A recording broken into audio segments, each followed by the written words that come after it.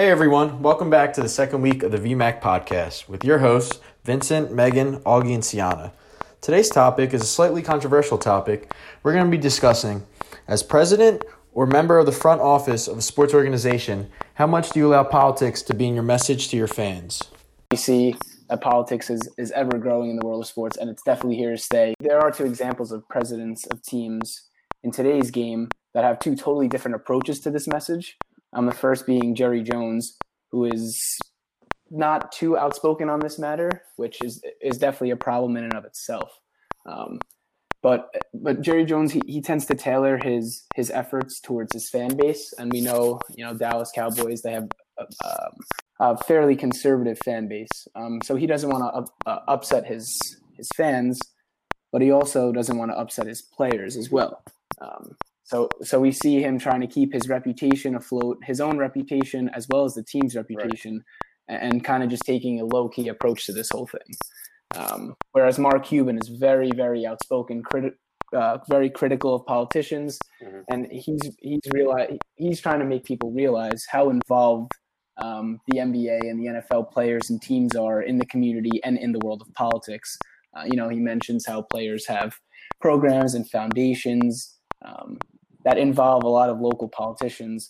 So he believes that it's his right, his players' right, and his organization's right, to push forward their agendas, push forward their beliefs, and let the fans know what their intentions are very boldly and be straight up with them. So just a question for you guys. I mean, I think we all could agree, but which president do you see yourself as? Yeah, I definitely am going to be Mark Cuban.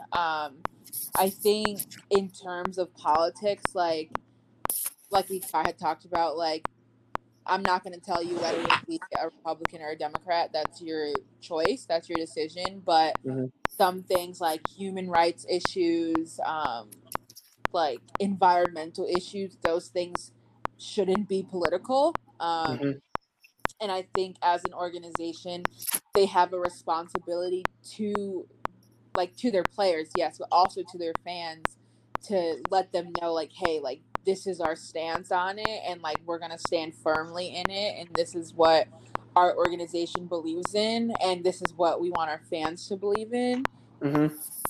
Because like, this is, a lot of these things are bigger than sport. I agree with you, Sienna. I would also side with Mark Cuban. As outspoken as he is, these topics need awareness and they need exposure. And, the NBA is one of the highest, most respected organizations in all of sports. So I definitely feel as though that politics and these issues will take a stronger stance with NBA players backing them. I'm on the Mark Cuban side. Like Sienna said, it's not really a matter of politics. It's a matter of human rights. And you can't just be silent while your fans and your players, your athletes, like people in your building, but also people in your community outside that you're supposed to service, are experiencing injustices. You can't just be silent. Yeah, so I totally agree. I think it's becoming a confusing issue in terms of how people are perceiving the message. Like, I think it's fair for an organization to promote like community outreach and community awareness. Like these players are doing great things off the field. We mentioned before Malcolm Jenkins and Anquan Bolden. They created the Players Coalition, a way for the community to become aware of criminal justice reform efforts and education reform efforts. These are absolutely amazing programs that need more attention and can help raise awareness to inspire this change.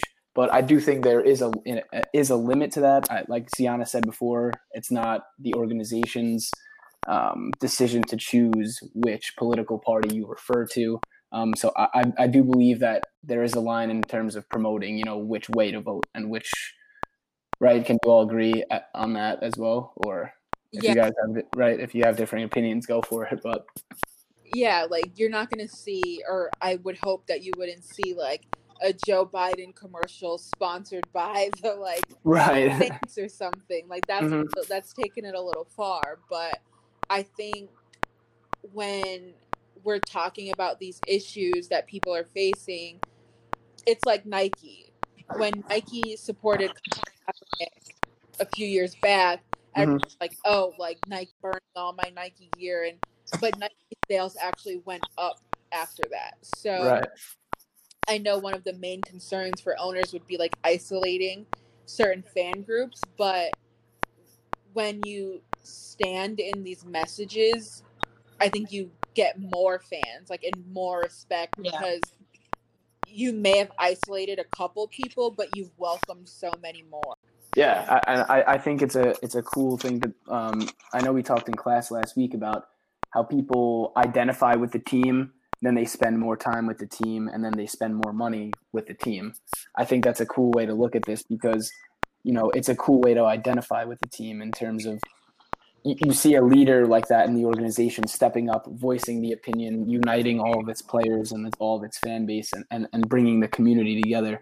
It's an awesome message to get behind, and I think in the long run that's going to help the organizations that do stand out and provoke their message. Where in terms of someone like Jerry Jones, the fans can feel kind of left out. They're not hearing anything from quote unquote leaders that are supposed to be, igniting this change.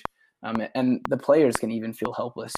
They're promoting individually on their social medias, but the organization that they're representing doesn't come out with anything. It's kind of just like it's kind of like a kick in the butt. Like, what the heck are we doing? I think it needs to come from a higher level than just themselves. Yeah, I agree with you. I think that like a lot of issues too are in regards to like marquee. And if you don't see yourself being represented or supported, it kind of makes you question whether or not you are being supported at all. Seeing someone be forward and outspoken in their support of you and recognizing you, I think that makes you feel a greater affiliation and actually makes you want to support that group more. People think that politics in sports is a new issue, but I think it's important to note that politics have been prevalent in sports for as long as sports have existed. I think we think it's like a new emergence of people speaking out, but in reality, we've used sport to express political views and advance political stances since as long as we've had sports, really. We've used it to promote messages, promote dominance, and show support of like your nation. So what are your guys' views on players taking a knee for the national anthem? Yeah, I think, or whether or not they come out for the pregame warm-ups. Players, if they choose to take a knee, they have that right, because like they've been saying this entire time, we're not protesting the anthem, we're protesting police brutality, but some fans are not going to like it. Like, if you look at last night, one team was out for the anthem, one team stayed in the locker room for the anthem, and then after the anthem they did the moment of unity, and it still got booed. So it was never about the anthem to begin with. It was, we don't like that you're standing up for whatever, and we're gonna boo you for it no matter how you protest. So I think at that point, when it's like, well, we can't do right and we can't do wrong, so we might as well do what we think is gonna make the most impact. Yeah, and I feel like these issues are, they're becoming more prevalent because more athletes and just people in society in general are becoming more outspoken. I agree. And even at the college level, and people were looking to the coaches and athletic directors like, okay, well, what are you guys going to say? Like, all of your players have come forward, but the players represent this school or the players represent this program. And as the leader of this program, you should also have something to say. Yeah, I totally agree. I think that I don't see how this is even a political issue. Like we said earlier, it shouldn't matter what affiliation you have. It's just a matter of recognizing the equality of human rights. That's the biggest takeaway for me. But I do know a lot of executives, old-fashioned executives, a lot of people do get, or in the past have been fired from their jobs for voicing their political opinions in the workplace. And I think it's like that old mindset still sticks with a lot of people. Like, what makes the athletes different in terms of expressing their viewpoints in the workplace, whereas a normal average person were to do that, they would be immediately fired. Yeah, and I think the difference, like, Yeah, that's a is great for point. athletes. It's kind of like you need me more than I need you. If you fire a manager, you can replace the manager the next day. Like, Yeah. not saying that their jobs are more important than anyone else's, but they're harder to come by. Mm-hmm. So let me ask you this. As a sports organization, how would you use social media as an advantage to get across to your fans? Most of your fans are on social media, then that's probably where you want to put, a lot of your effort, posting on your story, posting like a regular post with links and resources and whatever else. But then also, like you've seen in the NFL, they have it on the back of their helmets, and in the NBA, they have it on the back of their jerseys. They have it on the field now. So just kind of wherever your fans are going to see it, Mm-hmm. that's where you want to put Yep. your message.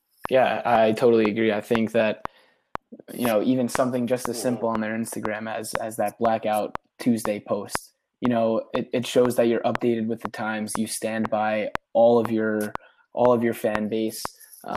You're in support of what's going on in the country, and you're trying to just please your fans and let them know that you're ready to take action in this change. Guys, I think you guys voiced your opinions very well, and we hit a lot of topics on this issue. Unfortunately, we're running out of time. However, we'll be back next week for week 3's podcast.